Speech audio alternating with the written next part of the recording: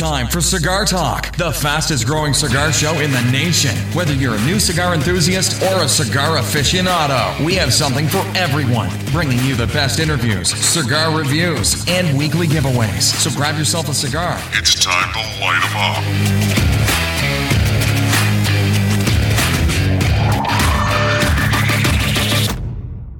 Welcome back, Cigar Talk. I'm your host, Rob Jones. We have co-host Bryant Falconer in the studio. How you doing tonight, Bryant? Hey, man, I'm doing good. Excellent, man. So let's just jump right in on what we're smoking. I'm going to go first. Go ahead. Because I'm smoking a cigar that Big Tony gave me. Okay. Espinosa La Jarana. Are you laughing because the way I said it? No, there's another reason. La Jarana. Is that right? La Jarana. Yeah, but there's another reason for what, that. What are you laughing about? Hey, you'll find out later. All right. So what are you smoking? Hey, man, I'm smoking Aroma Craft Wonderlust. And I thought you just had one of those. No, sir. That's your third one. Yes, sir. Dude. Yes, sir. I spent money. I love this. Yeah, you did. You had to spend money to get three of those. Because let me tell everybody that's listening, you cannot just buy the Wonderlust. In order to get the Wonderlust, you have to buy like a $75 pack. Yeah, 85. 85. Yeah. And three of them didn't come with that one pack. No, so you bought three of those? Yes, I did. Holy tomoly. And I bought 2 packs with the Baca. Oh, you also got the I got the stocking, the tactical stocking. The tactical stocking. And then I bought a sample pack with the Baca Bantu in it also. I got you. So if you smoked it, speak up a little bit. Yeah, that Baca Bantu is a beast, man. Hey, you're not trying to make love to I know. some sweet. Hey, bruh, I'm talking about that Baca. I can tell you're getting a little excited over there. Bruh. All I can say is Wonderlust. Hey, I love you for both of those sticks, man. I'm going to have to tell your wife, don't let you get around Baca or Wonderlust. You start getting a little wild.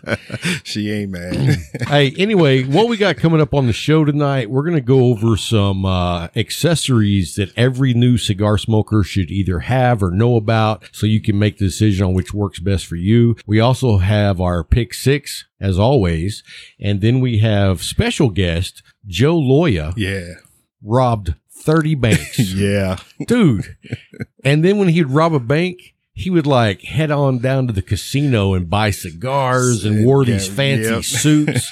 And you know what's funny though is, well, you know what? I'll let him tell you about it in the interview. And then after that, stick around because we've got our very own Jamie Stevens. Miss Stevens. She is the young lady who is doing the reviews of our cigars on our website. Yes, sir. So we wanted to bring her on the show so you could get to know who she is. And if you haven't read her reviews yet, you got to go by the page. She just did her third one that we put out Friday.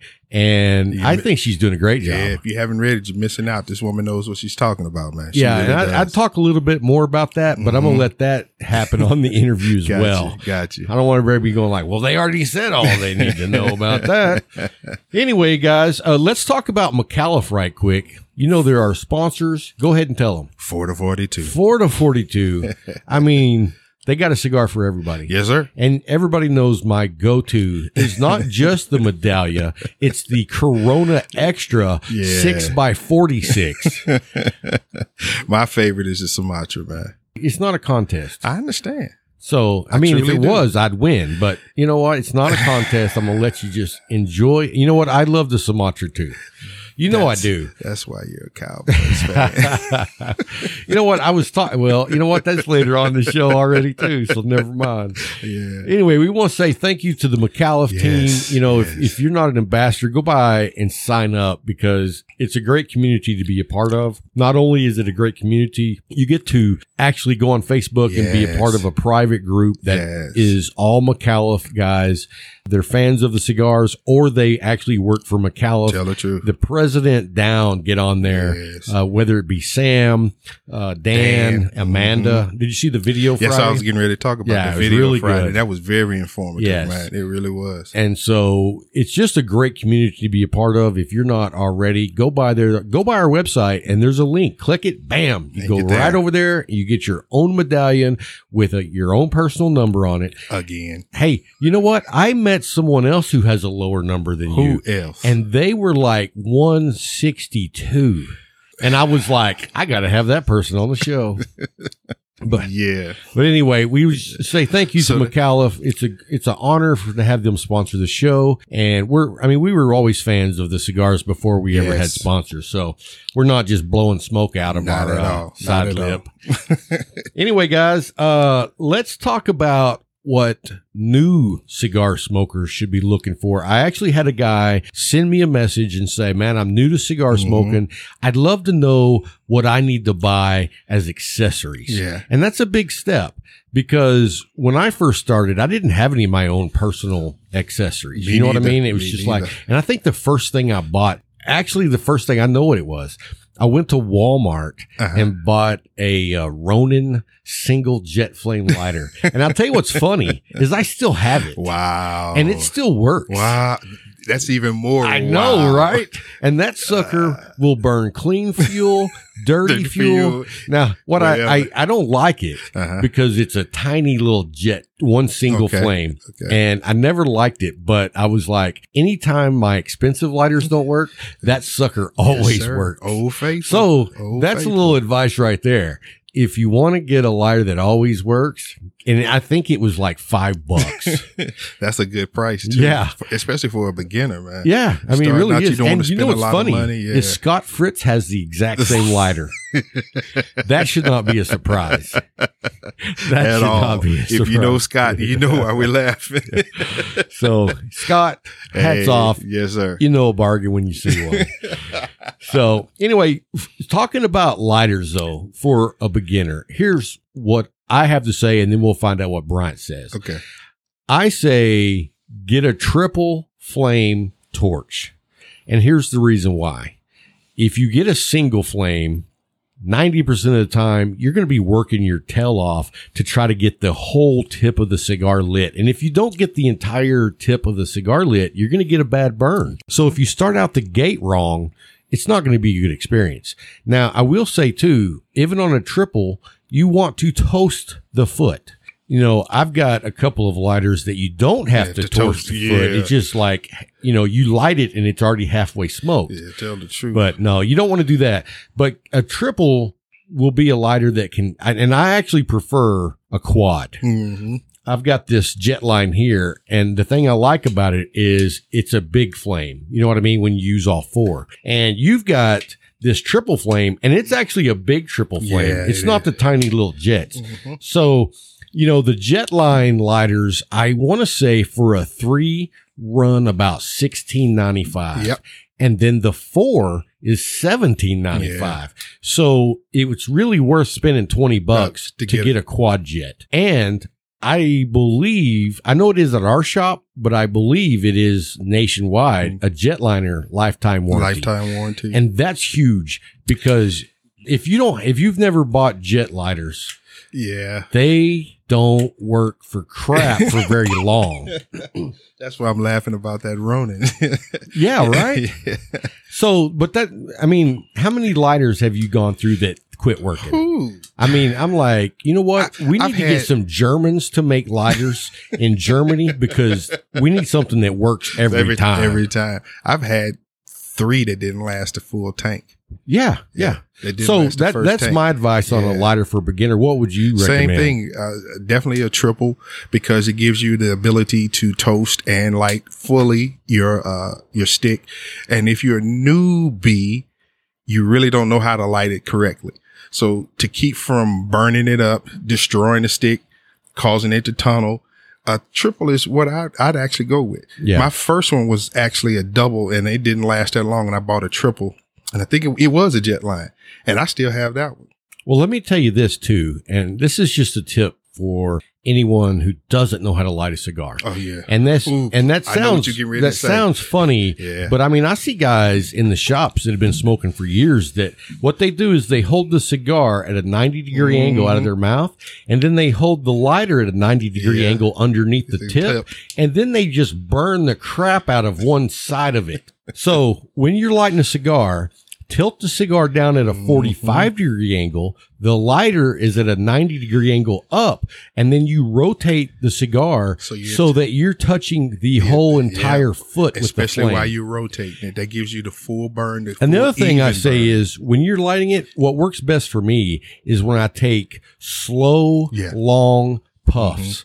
And that way it like actually has time to go into the tip of the cigar. You know, I see a lot of people pull out a quad and they just, and then if they don't immediately start sucking on it, it'll go right out. Tell the truth. So take your time. You should take at least a minute to light a cigar the correct way. The correct way. Yeah. And now the other thing is for a beginner, I would also say, if you can have someone show you how to use a cedar stick, I don't want to tell you over the air because it's kind of hard to explain and you be able to get it visually. But go down to the shop and ask your local tobacconist to show you how to light a cigar with a cedar stick because you cannot get a better light than that. No, and a better taste. And I mean, it just goes hand in hand. Yes. And my thing is always learn to toast. Learn to toast your stick.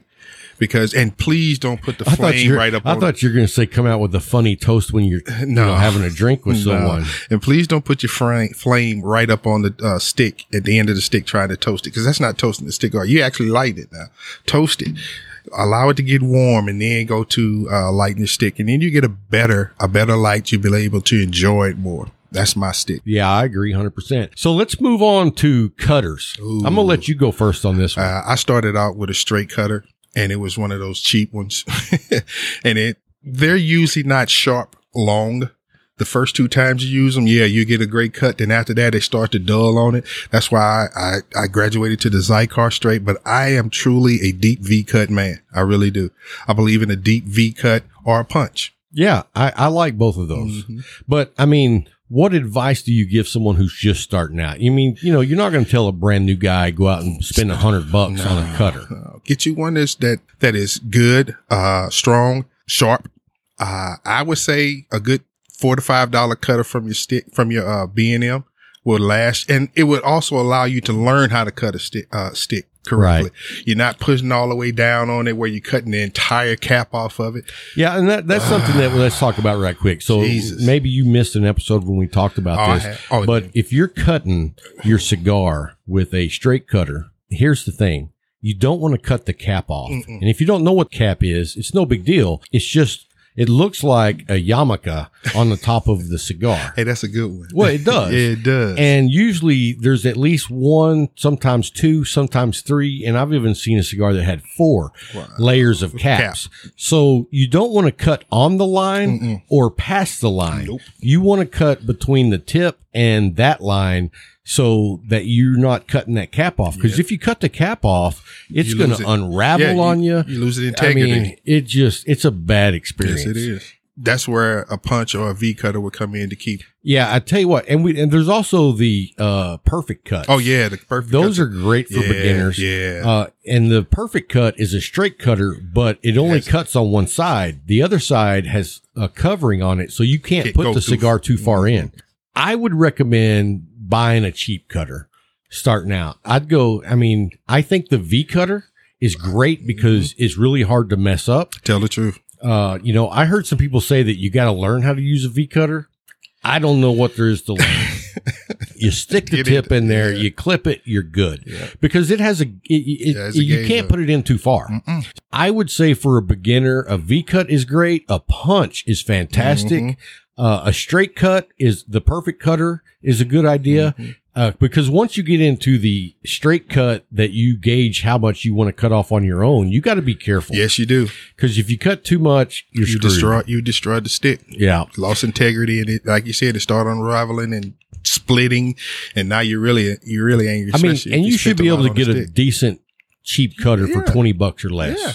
So, you can get a cheap one that's made out of plastic for like $5, but those are not going to last you very long. They're going to get dull. Yeah. So anyway, let's move to humidors. That's a hard one. See, I think that's an easy one for a beginner because, here's what I say. As a beginner, buy yourself a wooden cigar box from the shop and put yourself some Boveda packs in it. And there you go. But people don't do that. They want to look good. They want one that looks good with a dial on the outside. Some people want the glass. Beginners. But see, that's where beginners jump to. I want my box to look like this. No, do just exactly what you said. Get you a good wooden one from your brick and mortar. Right. Put you some Bavetta packs in there and learn what a what humidor is. Yeah. Learn what it is. Yeah. What it is there to protect your investment. Then once you learn what it is, graduate to something better. You may come up with one like you got back there, but that's over time when you understand what you have. Yeah, what I've been smoking for years, and I didn't just come up with that overnight. Tell the truth. But there are people that do that. They start smoking, and I'm going to go spend $200 on a. And let me say this. To me, if a beginner takes a nice wooden cigar box, and you can get one at most cigar shops for $2 to $5, take a sponge, put some distilled water on it. Make sure it's distilled. Wipe it down. Yep. You wipe it down, let it sit, wipe it down again, let it sit. Yep. And then it's only going to hold at the max 20 cigars. So put yourself some Bovetta packs in there, and then that'll work perfectly until you're ready to graduate to a real humidor. Yes. And then I say, buy a quality It has humidor. To be quality. And here's the other key that I preach. It needs to hold at least 100 cigars. Because don't go buy yourself one that holds 40 or 50, because within about 3 months, it's not big enough. Tell the truth. I promise you. And then you got to get another one. Exactly. And then you're thinking, well, I only need another 50 because this one holds 50. And then another 3 months goes by and you're going to have to go buy another humidor. So, and now when we talk about humidors though, here's the one that I recommend all the time. It is the Ashton large humidor in Pearwood by Savoy. It holds 100 cigars, and I think you can get it on Amazon for about $140. Okay. And that's a very modest price for an Ashton. That is. We got my brother-in-law an Ashton humidor from the Leaf last year, and I want to say it was like $500, but it's quality. Yeah. And dude, it was awesome. It was nicer than this one, but this is just a solid, nice humidor. And when you go look at humidors, you want to make sure that it shuts tight. Tight. It has to be, but not too tight, because the one that we gifted to, Matt, he had it seasoned. Yeah. And once they seasoned it, it was hard for him to open. But then they went back and they did a little remanufacturing on it, and it's perfect for him, and it holds a perfect degree in it now, man. He loves it. And that was 100 count. Yeah, that's 100 count Rocky Patel. Yeah, exactly. So anyway, guys, that's the tips for accessories for beginners. And if you guys know of some other ones that maybe we left out, or some that you think are better than what we had to say, feel free to shoot us an email. Just go by the website at cigartalkpodcast.com, and you can hit contact, and that'll shoot us an email. You can contact us on Instagram. I am Cigar Talk Radio, and Bryant is Cigar Talk host. Co-host. Yeah. Cigar Talk co-host. Okay, that's what I thought. That's what I said. You said host. Oh, well, whatever. Anyway, Ed McMahon. You don't want. Hey, yeah, you want to talk to Ed McMahon. What that one listener say? The loudmouth. Yeah. Anyway, let's talk about our pick six this week. Okay. You want to go first? You want me? Okay. I actually went with another Espinosa. It's that 601 Habano that he gave me. And let me tell you what, that was a cigar. I mean, dude, it was dark, oily. It was like spicy with black pepper. It had cedar in it, some leather, earth tones. I mean, it was just a bomb. And I don't mean it was a spicy bomb. It was like the bomb. Yeah, I got you. And then my next one was one that I hadn't smoked in a really long time. It was by Punch, the Bare Knuckle. Have you smoked the Bare Knuckle? Yes. Great little stick, man. Great little stick. Dynamite comes in small packages. Yeah, and I hadn't had one in a while. Yeah. And I tell you what, it's pretty peppery. And it was real earthy, leathery, and spicy. Bam.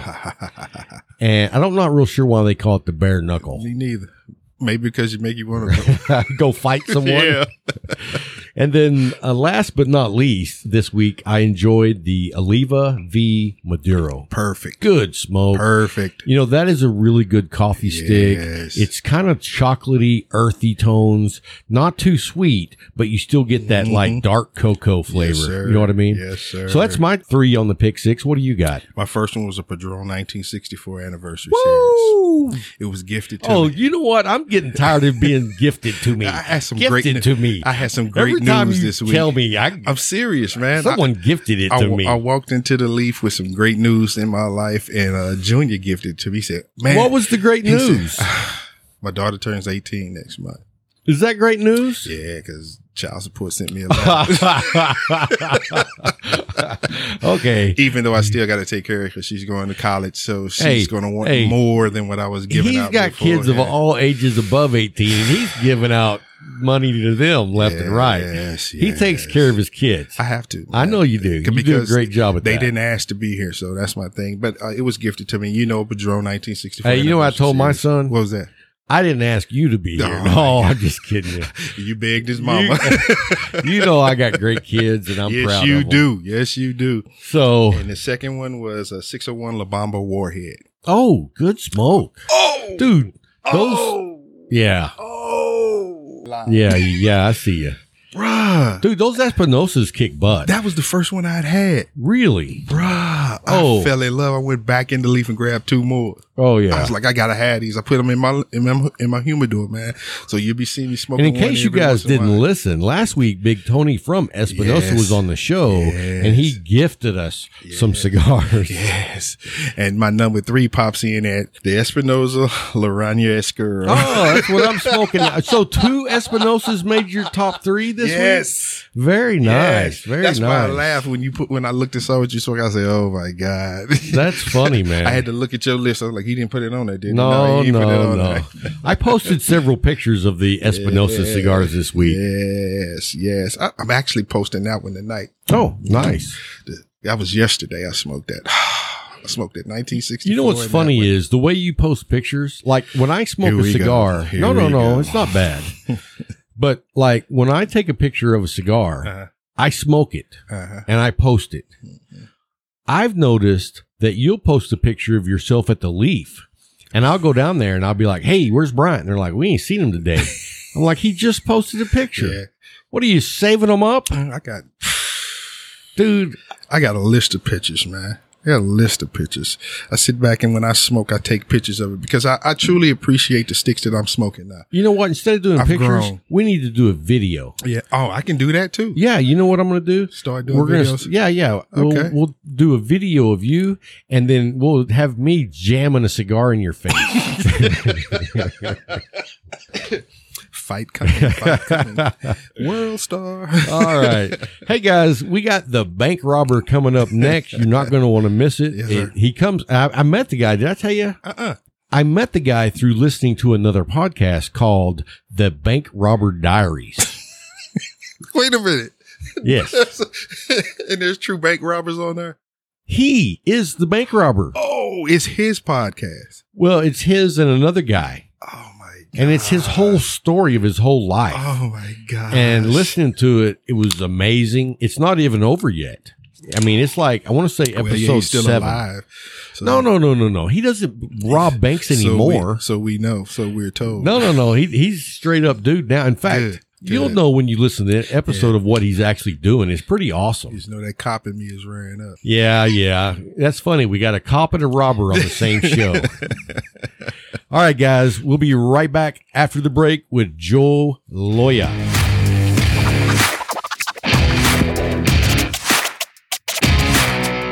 Hey guys, thanks for hanging through the break. I got a special guest. You guys have probably heard of him. If you haven't, his name is Joe Loya. Anyway, the guy is a real true life bank robber. He robbed over 30 banks and now he's out making something special with his life. And we're lucky enough to have him on the show. How you doing today, Joe? Hey, I'm doing good, man. Thanks for having me on the show. Oh, man, we appreciate it. Just so everybody knows, I actually found Joe by listening to a really awesome podcast. The name of the podcast, Joe, is it the Bank Robber Diaries? Bank Robbery Diaries, yeah. Yeah, great podcast. If you haven't heard that one, Google it or look on iTunes. That's where I listen to it. Anyway, it's a very in-depth podcast on the story of Joe's life and details of bank robberies and how he got to that point. So anyway, we just want to thank you so much for taking time and coming on the show. I reached out because I heard in one of the episodes that whenever you would rob a bank, you would like go hang out at the golf course or go to the casino, and you were always smoking cigars. Yeah, that's true, man. I was, the interesting thing is I didn't like cigarettes. I didn't even like cigars that much. But the reason I did it was I thought, well, I think I'm supposed to do this now because that's what gangsters do, you know? So it was one of those things. Yeah, it's funny because, I mean, you think about the persona of what we think of as a bank robber, and, you know, they wear nice clothes, they go out to nice dinners, and they're always like, I just watched that movie, The Irishman, and I bet there was at least 25 guys smoking cigars in that movie.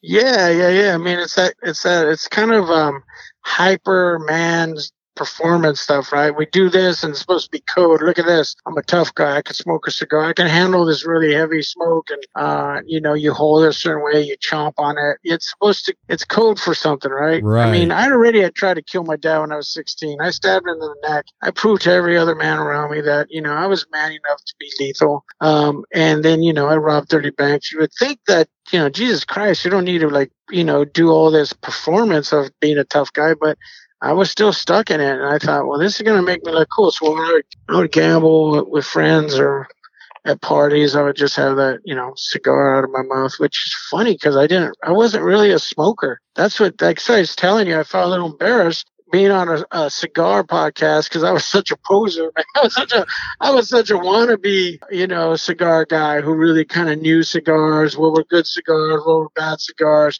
Like, none of that. I didn't know any of that. I just like, it's a cigar. Let me get it. Yeah, because cigars are that persona, and you wanted to make your image look like that. Well, and it did. I mean, it did. What's funny is now in retrospect, when people talk about me at that time, they're like, oh, yeah, Joe was a bad guy and he smoked cigars and he gambled. It's funny how they use that cigar thing as exactly what I'm saying, right? It indicated something like, oh, yeah, he's a tough guy or whatever.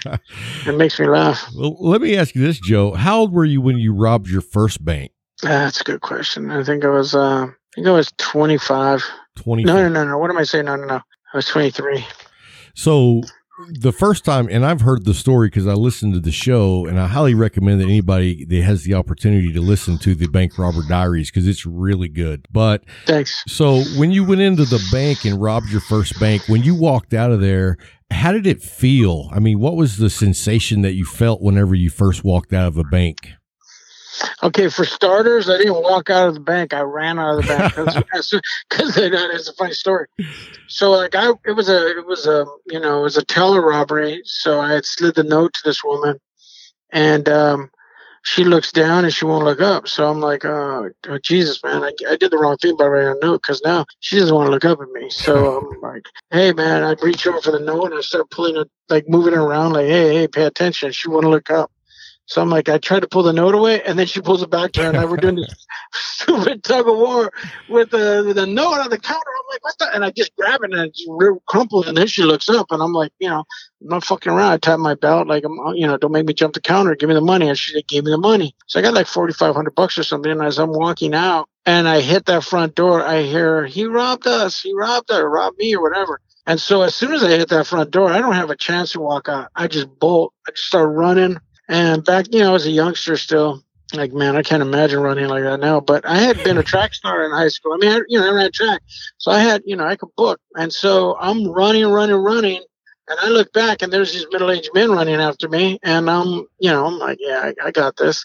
So I put distance between us, and they stop, and then I get away. But what I could tell you about getting away from the first robbery was immediately the first thing I felt was like panic, like, oh shit, I gotta run, Right. and oh shit, they're coming after me, But very quickly, like I said, I realized, oh, it's just on foot. There's no cops. There's no helicopters.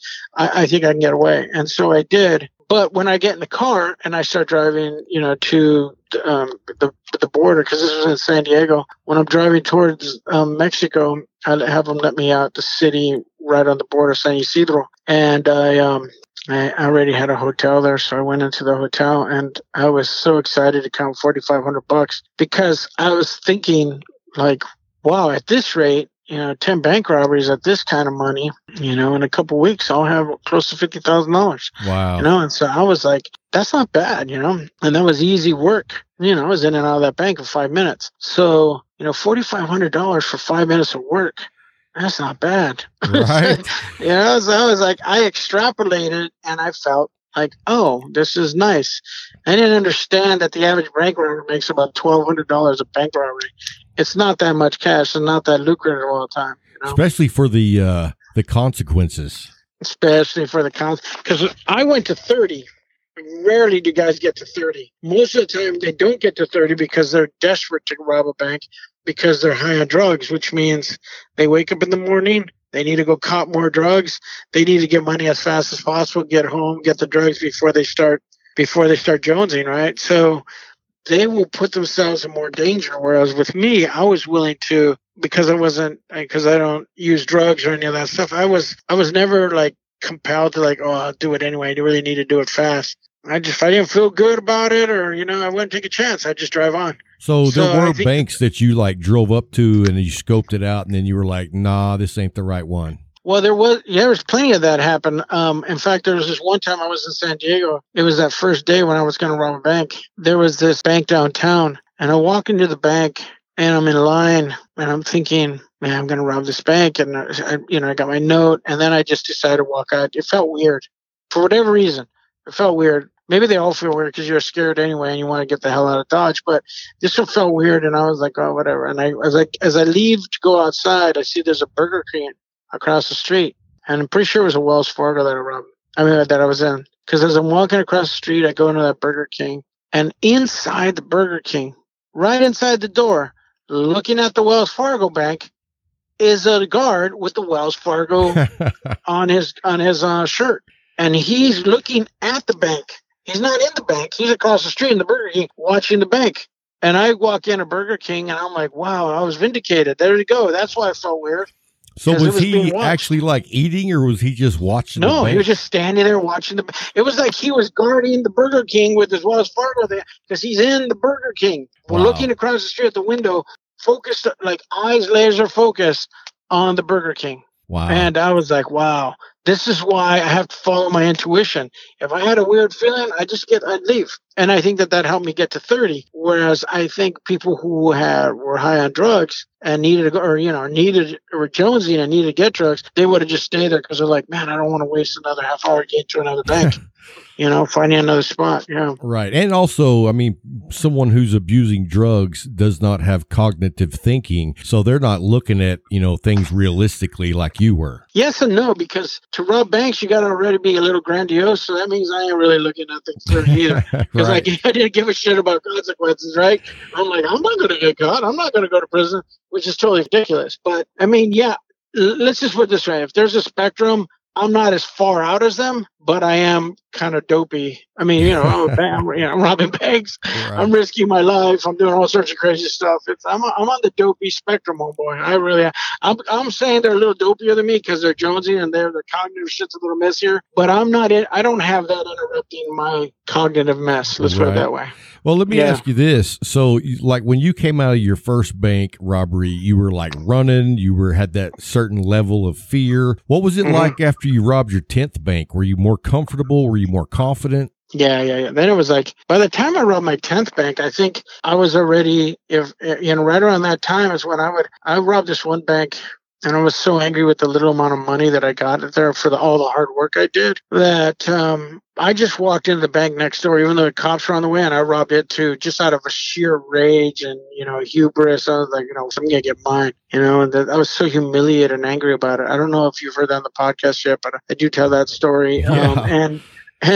And so like, that's how brazen and fearless I was. Like, I'm going to do this. I'm going to like just do it right here. I don't care. And that's intense, man. That's some intense kind of, fearlessness. It's like, man, I got this. I know how to do this. I'm going to be in and out, get in line, get my money, walk right out and walk straight to my car. No one's going to know. So I had confidence at that point. I never ran from a bank again like that, Wow. So let me ask you this. What was the demise as far as what caused you to get caught? Technology, let's put it that way, right? So I knew that there was exploding money, and once I got exploding money, but it exploded on me. I picked up my bag and I ran. Nobody was chasing me out of the bank. It just exploded, and I ran with it to the car, threw the smoky bag into another gym bag, and drove off. Right. So that didn't get me caught, but it was that's what technology is, and I was constantly on the lookout from then on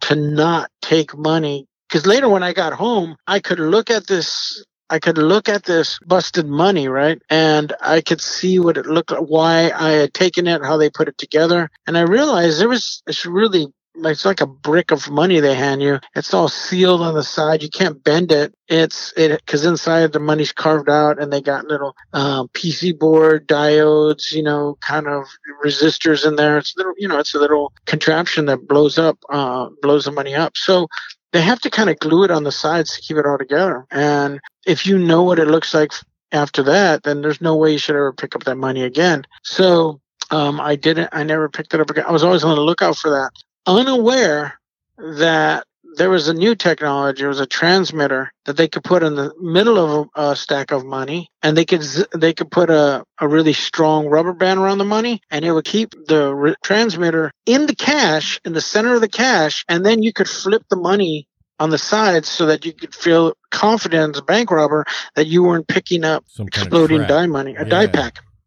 So you'd be like, oh, this can't be. And it was thin, so it wasn't thick like they needed to have to put all this stuff in the middle of money. They needed to have a big fat stack of cash. So this one, I got a little thing of money, flipped it, bend the money on both ends. Like, there's no way this can be an exploding die pack. And that was the technology I was on the lookout for. And that was not the technology that they were using anymore. It was a transmitter that they could track you with from helicopters and cars. Wow. Cop cars. So it had been brought to California, and there was one area where they were trying it out, perfecting it, and I walked into that area, and I was the sixth person who picked up that money, and sixth person caught. No kidding. In California with that money. That's what the the sheriff who arrested me said. He said, we just imported this technology to California. You're a test case. You're the sixth guy caught. Like he broke it down to me like that, right? So I was like, wow. So I went to prison and immediately told everyone, man, you got to be on the lookout for this thing. It's no joke. Yeah. And that was back in the late 80s. Think about what it's 89, like for today. 89. Yeah. Yeah. It's like, it's funny when I got out of prison, people would call me and say, hey, I design security systems and stuff like that, man. You willing to talk about what you would do if you wanted to like protect people from doing what you did? And I was like, well, yeah, you guys, to be honest with you, man, since I came out, you guys look like you got this kind of locked down. It's hard to rob banks with bullet glass and all that stuff, and there's my local bank. What was funny about it was you walked in, and as soon as the door closed, then you were like in a box. In a box, and then the second door would open after the first. So both doors can ever be open at the same time. So if you tried to get away, and you went into that box, you're never gonna rob that bank that way. Wow. So they had bullet glass, bandit glass, and they had that, right? So people are designed. They're designed now to really make it challenging to rob a bank. Now they do this thing where you walk in a bank and there's somebody there to look at you and talk to you and engage you. Like, are you here for this? Are you here for that? What are you doing? Can I help you with something? And what they're really doing also, besides trying to determine if they can help you in some other way, is they're also saying, you know, if you came here to rob, I'm going to see you. I'm up front. I'm asking you what you're doing. Let me see if you have a slip in hand, cash in hand, like a check. They're already now like on top of people coming in. I walked in this one bank the other day, and the way it's designed is when you walk in, there's almost like a concierge desk at the front. And the person asks you, so what are you here for? Because they're going to direct you either to the right behind them or to the left behind them. But they'll check with you first when you come in. So they want to let you know we're watching you when you come in. And they offer it like it's a concierge service, like there's somebody there at the door. But it's all there to stop banks from being robbed. Yeah, but if you're not a bank robber, it's just like, oh, that's nice. This person's helping me out. Yeah, they're making it easy for me. Yes, I'm getting great customer service. Right. But yeah, that stuff that's really clever. Well, let me ask you this. So when you went to prison, I mean, at what point did you decide I'm done robbing banks? That wasn't it. It was I said I'm done ruining my life. And bank robbery was just one of the ways in which I was ruining my life, right? I mean, I was really a spiteful person. I had damaged a lot of relationships with people who loved me. I had hurt a lot of people. My conscience, woke up one day. And I was like, man, I put a lot of bad in the world. Remember, I'm the son of a preacher. So I know what good is. I know what good feels like. I know what decency feels like. I was raised with a lot of decent people. And I knew what I was doing was just putting a bunch of sour, bitter, rageful stuff in the world. And I got tired of it. I got older. I was in solitary confinement. And I had this incident where I actually started going a little crazy and had this hallucination. And when I had this hallucination of a little bald boy in my cell, I woke up and I was like, oh shit, I can't tell the difference between reality and fantasy. What the hell? I've been in for about a year already in solitary. So I was like, all right, man, you can lie to everyone else and say, this guy, whatever. But I knew that I was broken, and it was humbling. It was really, really humbling. And nobody changes life in anything. You don't become a better dad, father, better worker, nothing unless you get humbled and you're like, you know what, I just gotta suck it up. I'm not as good as I think. I'm not as strong as I think. I'm not as whatever. I need to now accept this new assessment of myself and then now move from there. And that was an honest assessment to say, you don't control shit, Joe. You can't even control your mind. What makes you think you're controlling anything? Because you took some people into a vault? You think that makes you a badass because you tried to kill your dad? That makes you... And I realized, no, I'm not a badass, man. I mean, I can hurt people, but that doesn't make me a badass. And I was like, I think I want to be a badass about being fearless, about going inside and trying to change all the shit that's inside of me, because I clearly am afraid of that. I was afraid of that for a long time, and I'm not afraid. I'm not afraid of men. I'll go toe to toe with a man. I'll go, at that point, I was fearless about so much, except going inside and saying, I'm going to change this shit. I'm going to change the story. I'm going to change the direction of my life. I was afraid of that. And it was hard. I ain't gonna lie, man. It was hard work. Well, I put in work there. Let me ask you this. How long were you in prison after you were robbing the banks? 7 years. 7 years. Yeah. And does that time just wait, stop. So the first one I robbed, remember I told you the first one I robbed? The next day after I robbed that first bank, I was a fugitive in Mexico. And that's why I was in Mexico and I'd been robbed and everything. So I came up and I robbed that bank in San Diego. The next day after I robbed that bank going into San Diego, I got busted at the border, not for the bank robbery, because I had the $4,500 in my pocket. I got busted for all those warrants for me that I had gone to Mexico for. So when I went to prison, I went to state prison at that time for 2 years for a bunch of bullshit petty crimes that were already on the books that I had, that I was wanted for. And it was in prison during those 2 years. I was like, I know what I'm going to do when I get out. I'm just going to go bank robbery crazy. So when I got out after those 2 years, that's when I went on my 14th month 30 bank robbery spree, right? Wow. So when you ask how much time did I do after the bank robbery started, it's not legit. Like, obviously I did 9 years, because I did 2 years and I did 14 months robbing banks and then I went back. But what you're really asking is when I was after my crime spree, I was only in prison for 7 years. No, technically. And and when you tell people 7 years, are a lot of people like, wow, that doesn't seem like very long. It's not long. It's not long compared to people who do a lot more time for a lot less crime. Right. I pled guilty to 3 bank robberies, and you're going to hear about it in episode 9. So be patient. I'll be patient. I'll be patient. Yeah. In episode 9, you're going to hear why I went to prison for out of all that for that. You'll hear exact reason. But I pled guilty to 3 is how it ended up being. I got you. So let me ask you this: are you allowed in any of the banks that you robbed? Yeah.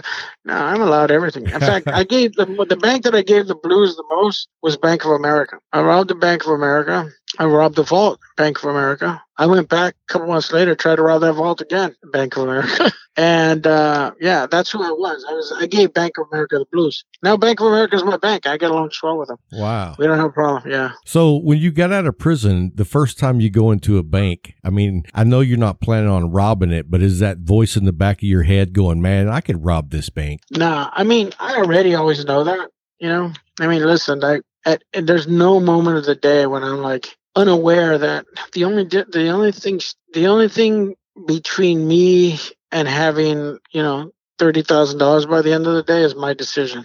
That's it. I got you. The only thing, I mean, if I decided to go do that, I can go rip off people at grow houses. I can go rip off people I was a thief and I was a violent man, and I know how to go get money if I really wanted it. And at any point in the day, I know that that's an option. But the reality is that I walked in the bank only once and saw a shitload of money on the counter. Somebody had just dropped off, I don't know, man, $40,000 in cash, just stacks of money, maybe $50,000, and it was on the counter, and I was by the front door, and I was like, literally right now, if I wanted, I could just grab that money and take off, right? Like it was never been easier since the whole time I've been out, and however 23 years I've been out, never easier. And I looked at that and realized, man, I'm a changed dude, because that kind of frightens me, man. Right. Because here's the thing, right? When I was robbing those banks, I'm Joe Loya here, I'm Joe Loya there. But the difference is when I was robbing those banks, I was rageful. Like I was just out of control. Like I was super violent. I was super delicate in a way, in that if I felt oppressed or offended or humiliated, I would just immediately act violent. So it was easy for me to dial up violence. Now, I'm older. I got a daughter. I got a wonderful wife. I got a great life. Like, I care about my future in a way that I didn't think I had a future. My mom died when I was 26. I was robbing banks at the end there at age 26 thinking, I made it at 26. Woohoo, that's all I wanted to do. Now I don't care if I die now. Like, it was like that kind of thing, right? Like, right. I didn't imagine a life past 26 for me. So I didn't care. I just wanted to get to 26. I never thought about what it would look like after that. So I didn't have a feel for the future, so I risked my future. Now to rob, like if I had taken that money at the counter and run with it, like, no, man, I have too much of a future. And I was thinking, I got to still write a book and I got things to do. That was like really early on when I got out of prison, when that money was available like that at that counter. But since then, no, man, I don't have a feel for it. I'm not mad enough. I have too much of a good life going. So no, that Joe Loya technically now, I think is too scared shitless to think that I can go rob a bank. Even though technically I know how, and I'm big enough and I know what to do it. Yeah, I don't have the heart for it, is what I should say. That's good, man.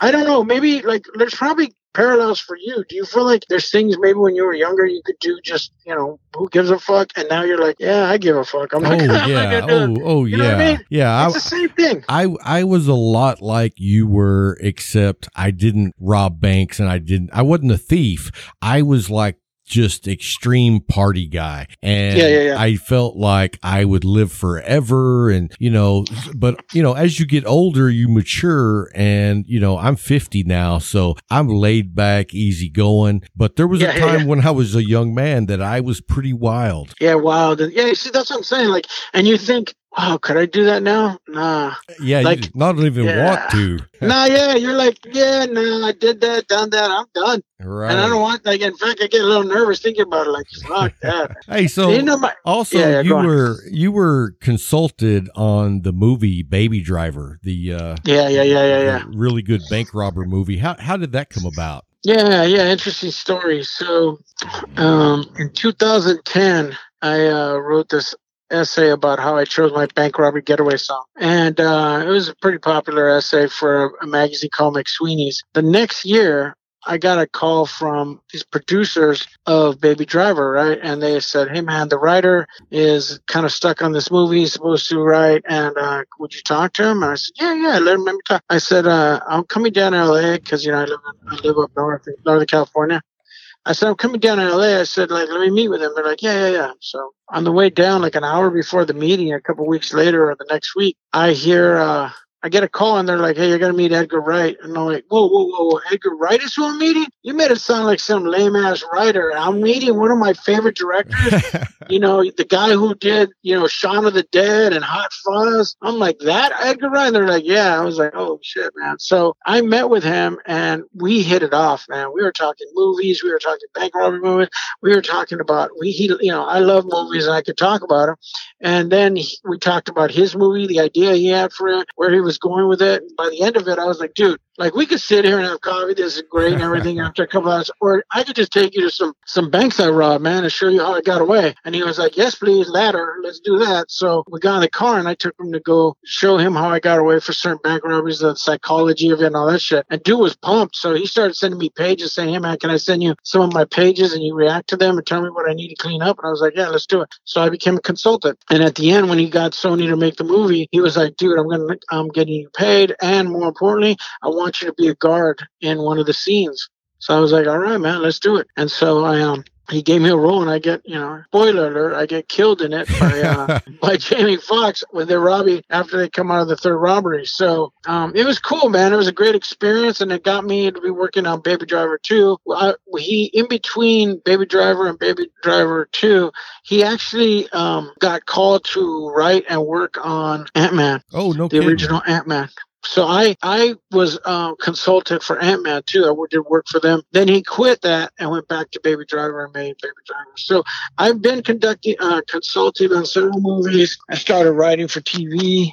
I'm working in Hollywood trying to get a show sold right now. And yeah, that's what I do. That's awesome, man. So what was it like being on the set of Baby Driver? I mean, was that like just blowing your mind? Man. Yeah, man. I mean, I was picturing myself the whole time. I'm like, I got a good life. I'm not gonna lie. I'm fortunate because I'm a writer, and I write good shit. People admire it. I know how to write. And so but also, my story is righteous. I got a great story of all this shit that happened to me and I turned it around and I healed my home. Me and my dad are tight. My brother's tight. I just met my dad this last week for his birthday. I figured some stuff out so that I might not be the biggest celebrity in the world, but when it comes to like almost devastating our home and then putting it back together again and figuring out how to love my dad and my brother and us getting close, that's a big deal. And anybody who's a celebrity knows it's a big deal. They got what they got and I got what I got. And my story stands next to them in that green room all day long. So when I was with them, I'm like, I'm gonna talk to you guys about what it's like to be a bank robber. So that was part of my job too. And then there was another part was to be in the green room with them, like, all right, we're acting today. Let's do this. And I was, talking with them and getting along with them. And, they're high powered. John Hamm, Kevin Spacey, Jamie Foxx. These are some high powered actors. And, I wasn't intimidated in terms of like, I've been with hardcore mafioso who like with a snap of a finger can have somebody kill me before I get to the chow hall. So, I mean, I know what it's like to be around powerful people and these people ain't that. But they're righteously good at what they do. They're experts at what they do. I give them the respect for that. I treated them like I did on the prison terror. Certain people, they got that coming, just going to like respect that you earned the place that you earned. And I'm going to do what I do here, which is my job, and then get the hell out of Dodge. And it was a lot nicer giving those guys respect on the set because you knew in the back of your mind they weren't going to have you killed.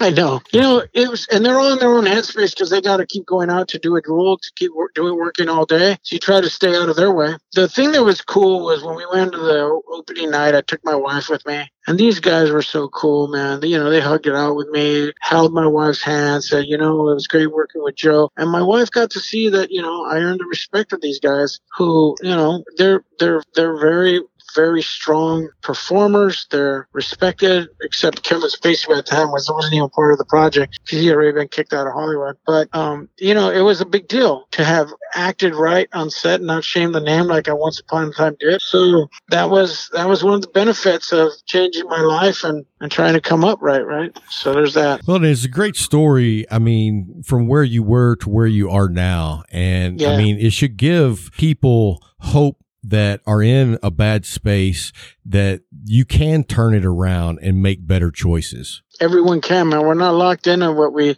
started. I tell young people all the time, especially when I go into prison, I say, you don't know who you're going to be in 10 years, man. Do not lock yourself into this narrative. Don't say this is who I am. This is going to be for. No, you don't know. I did not know that I was going to have this. I did not know, man. There's no way you know. Yeah, and you had no idea that before you turned your life around, how good life could be. Yeah, man. I mean, I'm just sitting here thinking about it now, like, yeah, man. No, I'm lucky.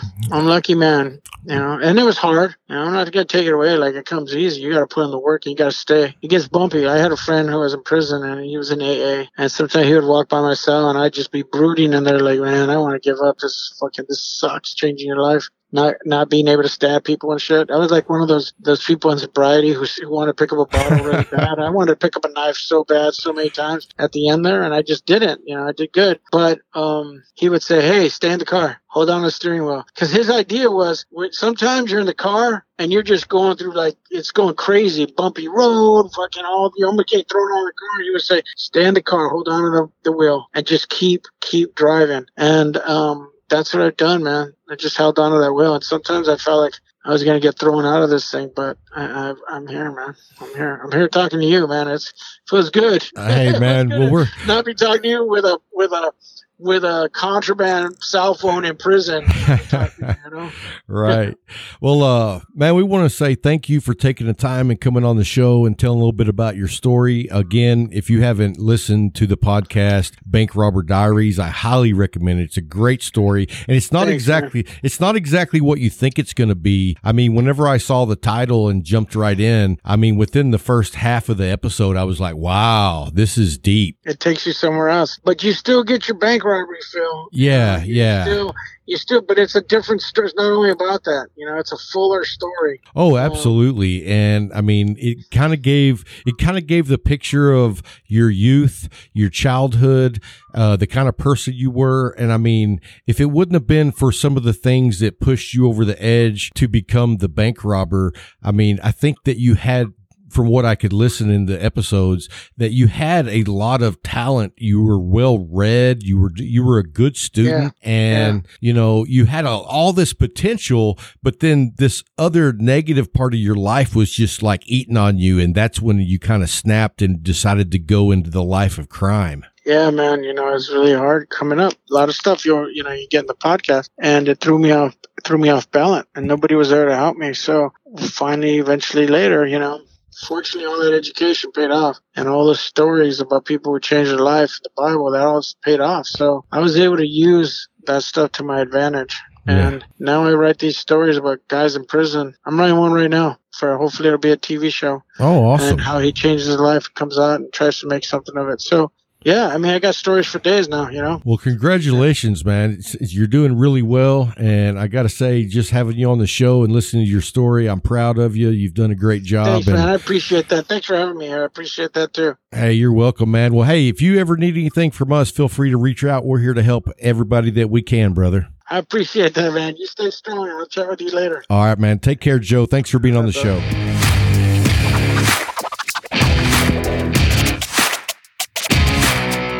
Hey guys, thanks for hanging through the break. We have our very own cigar review writer on the show. It's Jamie Stevens. We thank you so much for taking the time to join us today. Jamie, how are you doing? I'm great. Thank you so much for having me on. Oh, well, you're welcome. And we just wanted to have you come on the show. We wanted to introduce all of our listeners to Jamie Stevens because that's who's writing the reviews on the cigartalkpodcast.com. And you're doing a great job, by the way. Yeah, I like the cigars. The only one, the Buffalo 10, I've never had that cigar, but it sounded fantastic. It is. It's awesome. And for the price, you can't beat it. Yeah. What price point did you say? Like $4.50 or something? $4.50, but I actually found it at my local shop for $3.75. Wow. See, that's a bargain. Because, That is. I'm one of those guys that, if you smoke a lot of cigars, you can't always smoke $10, $15 cigars. No, so, it gets pricey. Yeah, it really does. And so if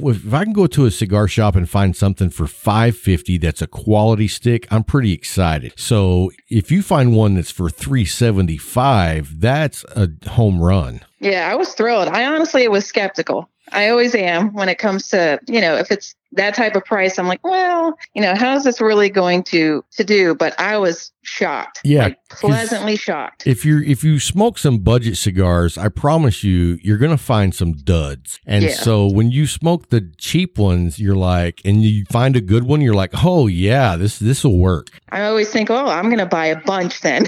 Because you never know, how long they're going to stay for. Right. Well, there's one cigar at our shop. It's the La Galera Connecticut, and I love that stick. And it's only like $5.50 for the Robusto. That's a good one. I've had that one. I like that one. Yeah, it's good construction. It burns well. It smokes well. It's just an all-around good stick, especially if you're having one in the morning with coffee. Oh, exactly. And that's my favorite time. Definitely in the morning. So how long have you been smoking cigars?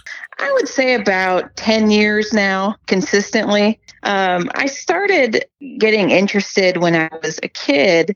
I would always watch. My dad used to smoke cigars occasionally. Didn't do it often, but he usually did it like when we had our family gatherings or, like the major holidays. For special occasions. Yeah, special occasions. Somebody has a baby, my dad smokes a cigar.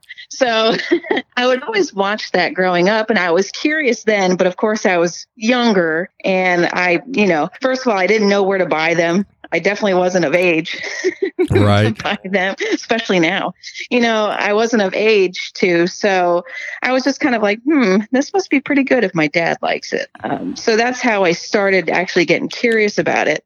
My godfather smokes too, so like my dad and him would get together and they would complain the whole time about, this cigar is great, this one is horrible. And it would be like a debate through our whole family gatherings about whose cigar was better. Oh, yeah. It sounds like you're in a cigar shop, huh? Oh, that's what it felt like. But of course, I didn't know anything back then. So I just was like, they're just being, themselves. Right. I didn't really understand what they were actually arguing about. But once I hit about 18, my dad had passed away when I was in high school. So I got closer to my godfather. And finally, once I became age, he's like, you know what? I think it's time you start trying some of these. And so I did. And from then on, I was hooked. That's awesome. Yeah, it was great.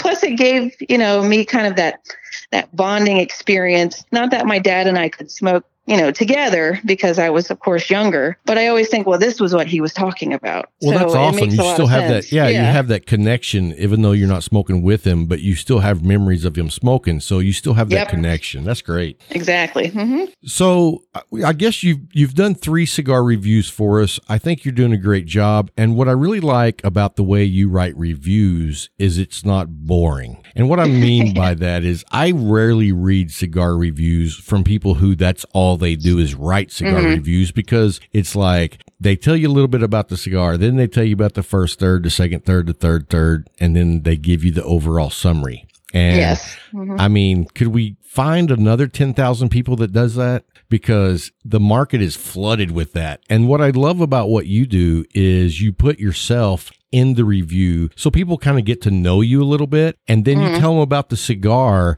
in a fun way that's not just 1, 2, 3, we're done. Yeah, I'm not trying to bore people. And I always notice with, some reviews, they're like pages long. Oh, I know. Going on. It's like, okay, the first half, I'm like, why is this 2 pages long? It didn't take you that long to smoke the first half, did it? Like, right. I always think of, I don't know. I always find it a little long-winded. And then I do get bored. By about halfway through, I'm like, skip. What's on TV? Very rarely when I'm reading some of the long reviews, which is very rare, but whenever I do, I very rarely make it to the end of the review because I'm like, yeah, I've heard that before. I honestly skip straight to the summary. Right. And I think that's why they have to put that at the end, because if they put it at the beginning, no one would make it past the end. Exactly. Mm-hmm. So tell everybody what part of the United States you're in. I live in York, Pennsylvania. Now, how big is York? Don't sound too excited. Right. Well, when I first saw, I was like, oh, she's in New York. Oh, no, she's in York, Pennsylvania. I don't even know where that is. I'm in York, Pennsylvania. It is in the southernmost part of Pennsylvania. I'm very close to, it's hard to describe where I'm at because I'm really at the bottom half of Pennsylvania. I'm about 45 minutes from Baltimore. I'm about an hour and a half from Philly. I'd say the closest major city is probably Lancaster that people know about. So what football team do you root for? Oh, the Miami Dolphins. I'm a Florida girl. Oh, that's right. That's right. Yeah, I was going, I got to stick with my home team. I thought you'd be rooting for Baltimore because they're kicking butt. Absolutely not. Oh. You know what? And it's funny is that everybody said that when I moved up here. They're like, you got to change your football team. And I said, no, I do not. No, you can't change. If you're a longtime fan, you're always going to be a fan of your team. So and just because my team does poorly does not mean I'm going to give up on them. So. Yeah. Well, you know what? Hats off. I'm a Cowboys fan, and it's hard to be a Cowboy fan because really they're just as bad as the Dolphins, in my opinion. I would agree. I mean, we've been to the playoffs a few times, but it doesn't matter if you just get beat every time you make the playoffs. And this year, you still love them either way. Yeah, exactly. Well, I don't know if I always love them. Sometimes I hate them.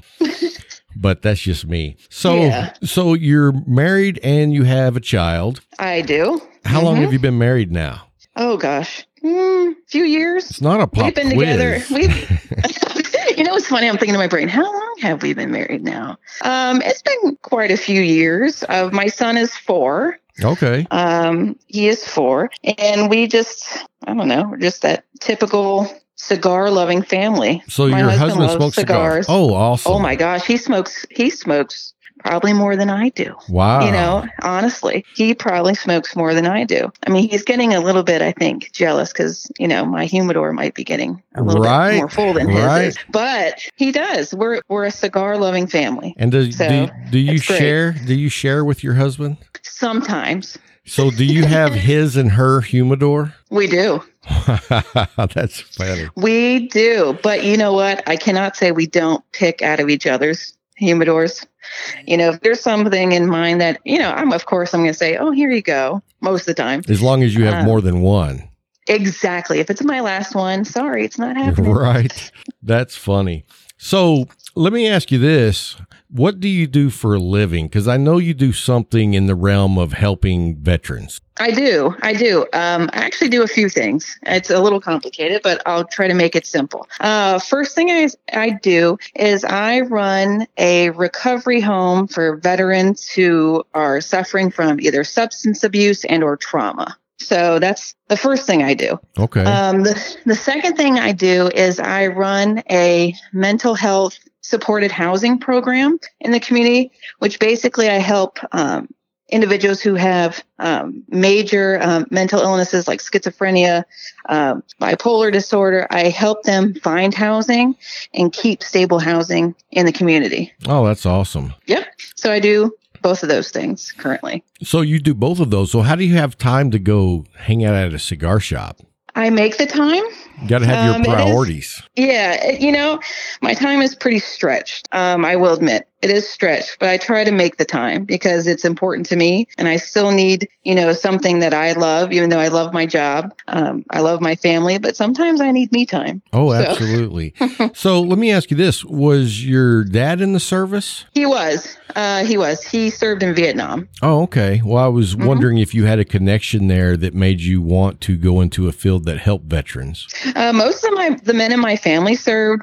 Both my grandfathers were in World War II. My dad was in Vietnam. A lot of my friends were in the service, and a lot of the clients I serve in my mental health program also are veterans. So It just seemed like a good fit. That's for great. me. So now here comes the pop quiz, and there's a right answer and a wrong answer. Uh-oh. And because I didn't, when you came aboard Cigar Talk to write reviews, really, we should have asked you this up front. But since we didn't, we're going to save it for the podcast. And so are you ready for the quiz? Okay. It's only one I think question. I'm ready. Okay. Are you a member of Cigar Rights of America? Do you think I'm a member? I hope you're a member.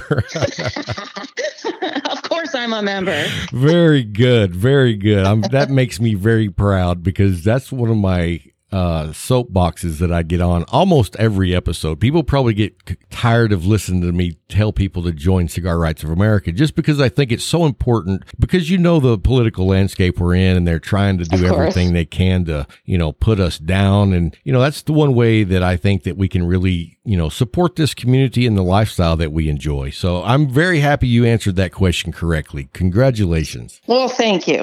It's not too tough. Do I get a big prize? You know what? We'll see about sending you a couple of cigars. Okay, I'm good with that. Awesome. So have you ever tried the Medallia from McAuliffe? I have not. That's actually on my list, though. That is my go-to stick. And you won't find, to me, it's one of the best everyday sticks you could find. And the size I smoke is the Corona Extra. It's a 6x46, and it has a plethora of flavors. It's just a roller coaster. And the construction is so good. It's just a great stogie. So if you get the chance to smoke that one, in fact, I'll put you on the list and see if I can't get a couple of them sent your way. Oh, I'd love that. So I have a few go-tos, but that one, is on my to try list. So give us a couple of your go-to cigars. Okay. A couple of my go-tos. I do love, if you guys have probably seen my, posts or whatnot, I love the Drew Estate line. I always have.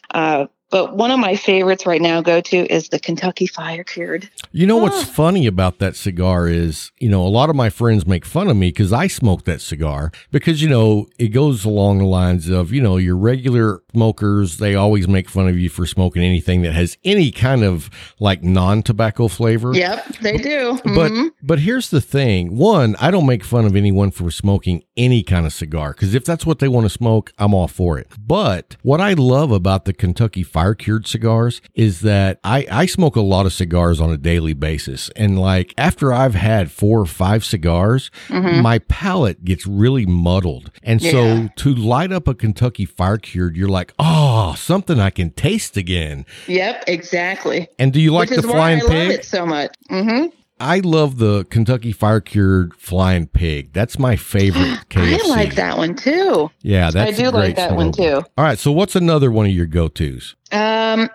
I've been really into, I like Camacho. I'm kind of into them right now. I don't know. I feel like I always smoke cigars depending on my mood and I can't say what frame of mind, but kind of like what season it is.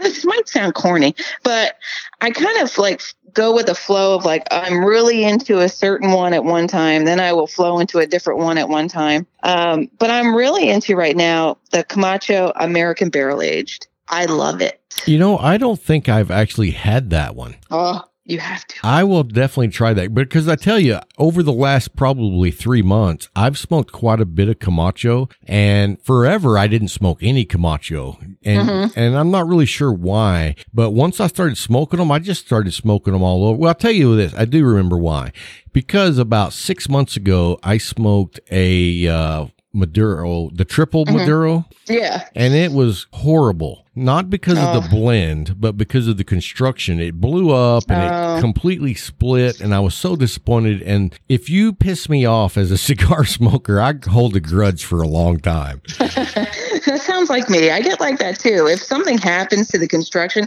I get really annoyed. I go, I'm not trying this again. Yeah. Well, the thing about it is the triple Maduro, I was all hyped and excited to smoke it. And then when it completely let me down, I was like, no more Camacho. And so then I started smoking them again about 2 or 3 months ago. And have you had the Power Band? I have. That's a great smoke. I love the Connecticut they make is a great smoke. So I've really been smoking a lot of different Camachos, and I really have enjoyed them.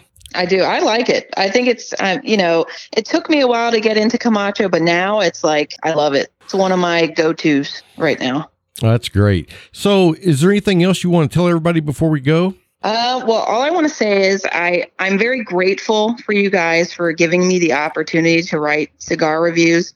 I wasn't sure, honestly, at first how well I would do, because I knew how the cigar reviews I had read, how I felt about them, and I wanted it to be a little bit different. I wanted some humor in it. I wanted to put myself in it, and I wanted more of a realistic approach, if Absolutely. That makes sense. No, I completely get it. And I think, not to change what you're saying, but I think you wanted to put your personal touch on it.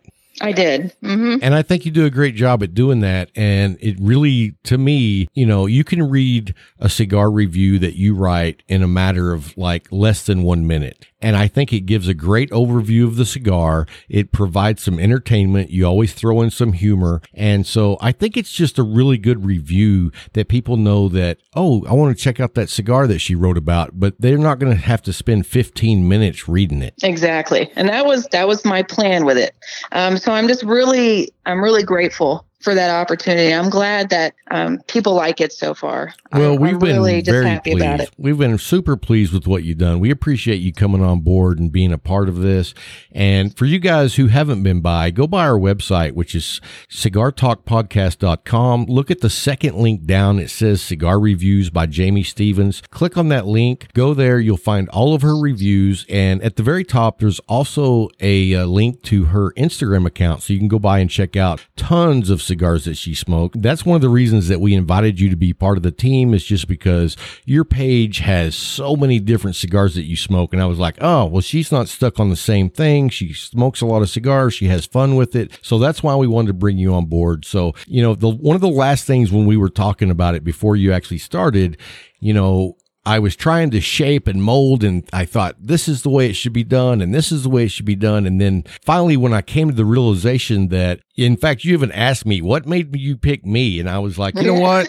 Just be you. As long as you be I you. was curious. I was like, but I was like, you know what? I'm not going to give you any rules. I told you that we do everything at the PG-13 level at the most. And I don't want to give you any boundaries or any rules on what you have to do. Just be you. And that's what you've done. And you've done a great job. Well, thank you. I just hope, out there that there are more Sisters of the Leaves that will start writing reviews soon. Yeah.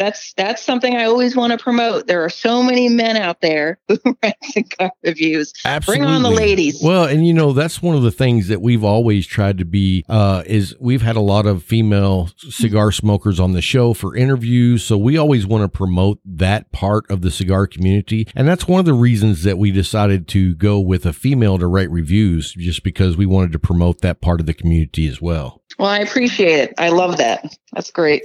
Well, awesome. Well, thank you for taking the time and coming on the show so everybody could get to know you. And if you haven't gone by and seen her reviews yet, you definitely should. Let's talk about, you did Viva La Vida, the last one. I did. Great cigar. I'm a big fan. Oh, I love it. And then it's an awesome cigar. And then you did the bargain cigar, which was the Buffalo 10, which I really want to try. And it's great. Well, it seemed appropriate for Christmas. Yeah, it really did. And then the one you did before that was the Master Blend 3 from Oliva, which is one of my favorite cigars. In fact, I love that one too. Yeah, I was talking to one of the listeners earlier today about that cigar, because when he got it, he didn't know if it had cigar beetles or whatever you call them, or if it just had a nick out of the wrapper. And I told him the thing about the wrapper on that is it's kind of like scaly. It's real toothy. Yes. And I was like, I wouldn't be surprised if it just had a nick on it, because it's so rough that it would be easy to nick one of those. Yep. I mean, the last one I smoked had a nick on it. Yeah, because it just has that kind of wrapper around. Yep. Yeah, but great cigar. But anyway, thank you again for taking the time to come on the show, and we'll have you back on in a few weeks and find out what's going on in Miss Stevens' world. Awesome. Thank you so much. Oh, you're welcome. And take care, and we'll talk to you later.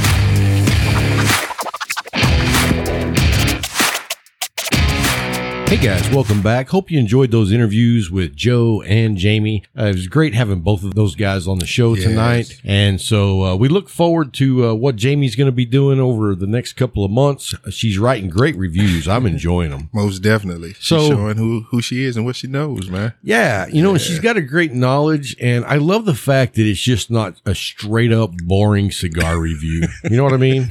I hate those.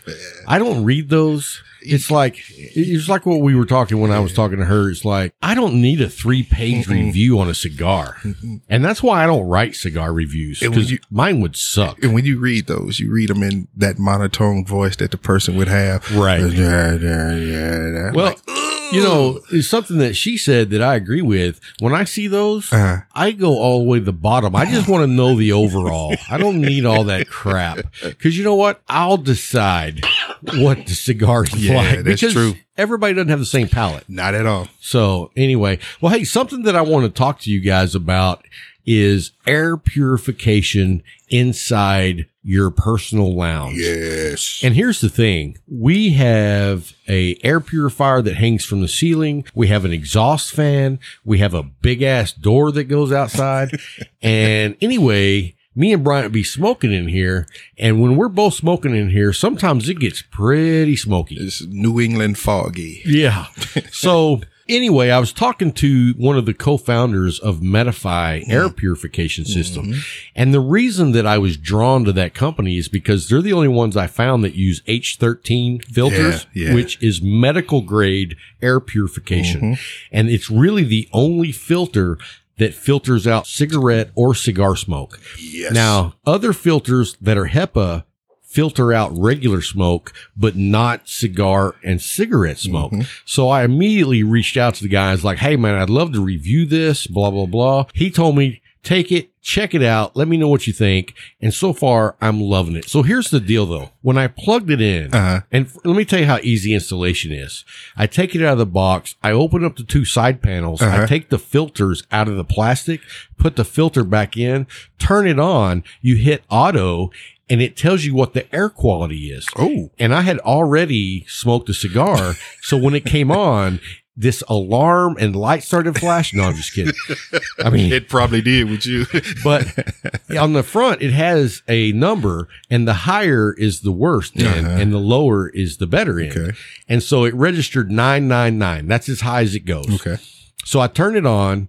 And I mean, it's like 10 minutes and nothing's happening. I'm like, I don't think it's working. And after about 10 minutes, it started dropping. And I was like, so if it's at 999 for 10 minutes, it must have been like registering like 5,000. You were in there smoking, dude. I was in here smoking with the door closed, no filter on. Man. So you look like Cheech and Chong. Yeah, but here's the thing. What I love about it is you can just sit there and watch it. Like right now, it's at 335. Yeah, because we both smoking. Yeah, we're both smoking in here. And when it gets to 150, the red line turns green. Okay. And then when it gets down to 75, it goes blue. Okay. The green is clean air. The blue is like if Superman sucked it in and blew it out. Okay. That clean. That clean. Yeah. So, but I mean, like right now, it was at 3 something. Now it's at 257. It's constantly cleaning the air. And trust me, like, if you're not smoking, it's always in the blue. Okay. But you light up something and it's going to crank it back up to like 450, but it automatically starts coming back down. And what I love about it is I can see what it's doing. The air quality is. Because when I walked in, it was at 4 something when we first lit up. Yeah. And I looked at it, I was like, oh, and then I said, wait a minute, the number's dropping down. That's when you educated me on what it does. And I was like, wow, it's dropping down. I mean, it's already dropped down to 208. Yeah, most definitely. And then you closed the door and then it went back up again. Then you cracked it just a little bit and it just started sucking everything. So and I was like, let's talk about that for a minute. Cause the thing about it is you want to have air circulation. Yes. So we have an exhaust fan and that blows air out. And then I crack the door open and that allows air to be sucked in because if you're blowing air out, air has to come in from somewhere. That helps circulate the air, but the cleaner is amazing. I mean, it's already down to 168. Yep. And so I talked to the co-founder of the company and they have a whole line of air purifiers. And if anybody orders one, and I'll have a link on the website, Okay. they can use this code to get 10% off. Hey, ain't nothing wrong with that. Yeah. And the code is Medify Smoke. Medify. Yeah. Smoker. And you'll find it on the website. Okay. But anyway, I got to tell you, I've been messing with this thing all day long. And by messing with, I mean watching it. I'm mesmerized because, and what's cool is, and here's the other big factor to me. Like me and Bryant be smoking it up in here. And then we put the cigars out. We're still sitting in cigar smoke for hours. Yep. And then we light up and smoke and add to that smoke. And I mean, you know, your eyes would start burning. Yes. You're breathing in that extra. I mean, you know what? As a cigar smoker, you don't breathe in the smoke, but you breathe in the secondhand smoke. Yeah. So what I love about this is after we're done smoking, within 5 minutes, it'll be in the blue. Yeah. So that means that the air is as you said, Superman. Clean. Yeah, it's super clean. Yeah. So anyway, guys, there's a link on my website and it is air purification. You click on that link and it'll show you the one that we have, but they have all different makes and models, different sizes, depending on how big your room is. And they have a couple of units that connect to the Google whatever and the Alexa. Oh, so you can monitor them and talk to them. Right. Yeah. And it'll notify you, hey man, your air's bad, or hey, it's time to get a new filter. Yeah. It does all kinds of stuff. That's cool. So AI again, AI. AI taking over the world. So anyway, definitely go by and check them out. I'm super impressed so far, and I've only had it for the one day. Yes. But whenever Hey, you can see the difference in here now. oh, dude, you know, when we'd be saying, look, it's in the green now. We're both smoking. Yep. Hey, You're I a can't say believer. anything. Yeah, You're I'm a believer. I can't say anything. I can't Yeah. say anything. So anyway, it's time for this week's giveaway. Yes, sir. Bryant, I'm going to have you do the honors. Okay. Today, for this week, the winner is Luis Sanchez. Luis Sanchez. You get a Hiram & Solomon 4-pack, and you know the rules. And if you don't, here they are. You have show Monday till Sunday. At what 1800. time? That's right. 1800 to get in contact with Rob and have your correct information passed on to him so we can get this stuff sent to you. Also, after you get it, you must send us a picture of you receiving or using what we gifted you with so that we can put it on the website. And when Brian says you must, that means we have your address because we're Yeah. shipping it to you. Yes. He will come to your house. That police knock, I got it real well. Please open up. Don't. So anyway, congratulations. Yes, sir. if- Luis Sanchez. Yes. So anyway, guys, if you haven't registered, that's how easy it is to win. is. You go by our website, which is Cigar Podcast. I did it again. Yes, you did. CigarTalkPodcast.com. Now, I'm going to tell everybody right now I've been drinking Four Roses, so I do have a little bit of an excuse. But anyway, you go to CigarTalkPodcast.com, click on the register button. It'll take you there. You put in your name and your email address. That's it. You don't have to do anything else. We will not contact you. None of that robo stuff. No. Wait a minute. None of it. Now, every once in a while, I will send out an informational link. Is it robo? Oh, no. That's what we're talking about. Well, and today I was looking, I haven't sent an informational email out in over 3.5 months. Has anybody complained? Nope. So anyway, we're not going to blow up your inbox. I just promise you that. Yeah. But if you go by and register every single week, we do a giveaway. Yes, sir. And the only catch is, and it's not really a catch, it's just that you have to contact us because I can't be tracking people down. Yeah, that's I'm true. not a private detective. I may be a dick, but I'm not a private detective. 100%. 100%. So, guys, coming up next week, we have the cigar company that's going to be joining us. It is De Casa Sonoas Cigars.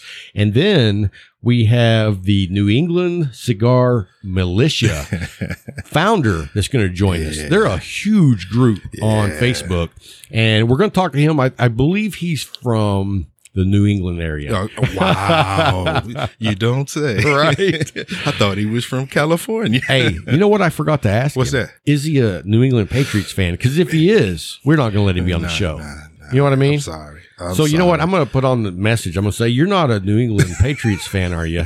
That way it gives him a hint to what to answer. You have one answer to give. So, hey, before we let you guys go, I want you to go by and do me a favor. Go by Cigar Rights of America and sign up. Please. And if you can't afford to do it today, next payday, go by and sign up. It's $25. They send you 2 premium cigars. Yeah. And with what's going on, I mean, everybody knows from the last episode, they're raising the age to 21. Let's not wait to see what's coming out next. Let's go ahead and jump on the attack. Mm-hmm. Let's take the fight to them. Yes. And the only way you can do that is joining Cigar Rights of America. So that your voice can be heard. That's right. So guys, we're getting ready to do the after show for the Patreons. Yes. If you're not a Patreon, you can go by the website. And this time, let me see if I can get it right. CigarTalkPodcast.com. Hey. Look for the big orange P. And you can click on that, go by, you can be a Patreon for as little as $1.99 a month, 50 cents an episode. But anyway, if you are a member of the Patreon at any level, you get a poker chip. Most definitely. We just sent out this 2.0. Mm-hmm. I still have I mailed out a batch last week. I got another batch I'm mailing out Monday. And then, probably in March, we'll be coming out with 3.0. Yeah. But anyway, if you join at the level of the Robusto or Toro, you get to listen to the after show. Every week after the show, we do an after show, which usually lasts anywhere between 25 minutes to an hour. Mm-hmm. And you never know what we're going to be talking about. Tell the truth. It's basically like me and Big Boy sitting in the lounge shooting the breeze. Yes, sir. So if you're easily offended, you might not want to listen. Yeah, just leave it alone. No, we're not. For some topics, yeah, they may want to leave it alone. Well, you know. But the thing is, it's just good-hearted conversation, and it's a conversation that you would have in any other brick and mortar anywhere else in the world. It's nothing that we're not going to talk about anything that's going to be, too far-fetched. But it's just good conversation, man. Yeah, it's good conversation. It's what you'd hang out and talk about with your buddies. Yeah, exactly. All right, guys. Well, that's going to wrap it up for this week. And until next time, keep smoking.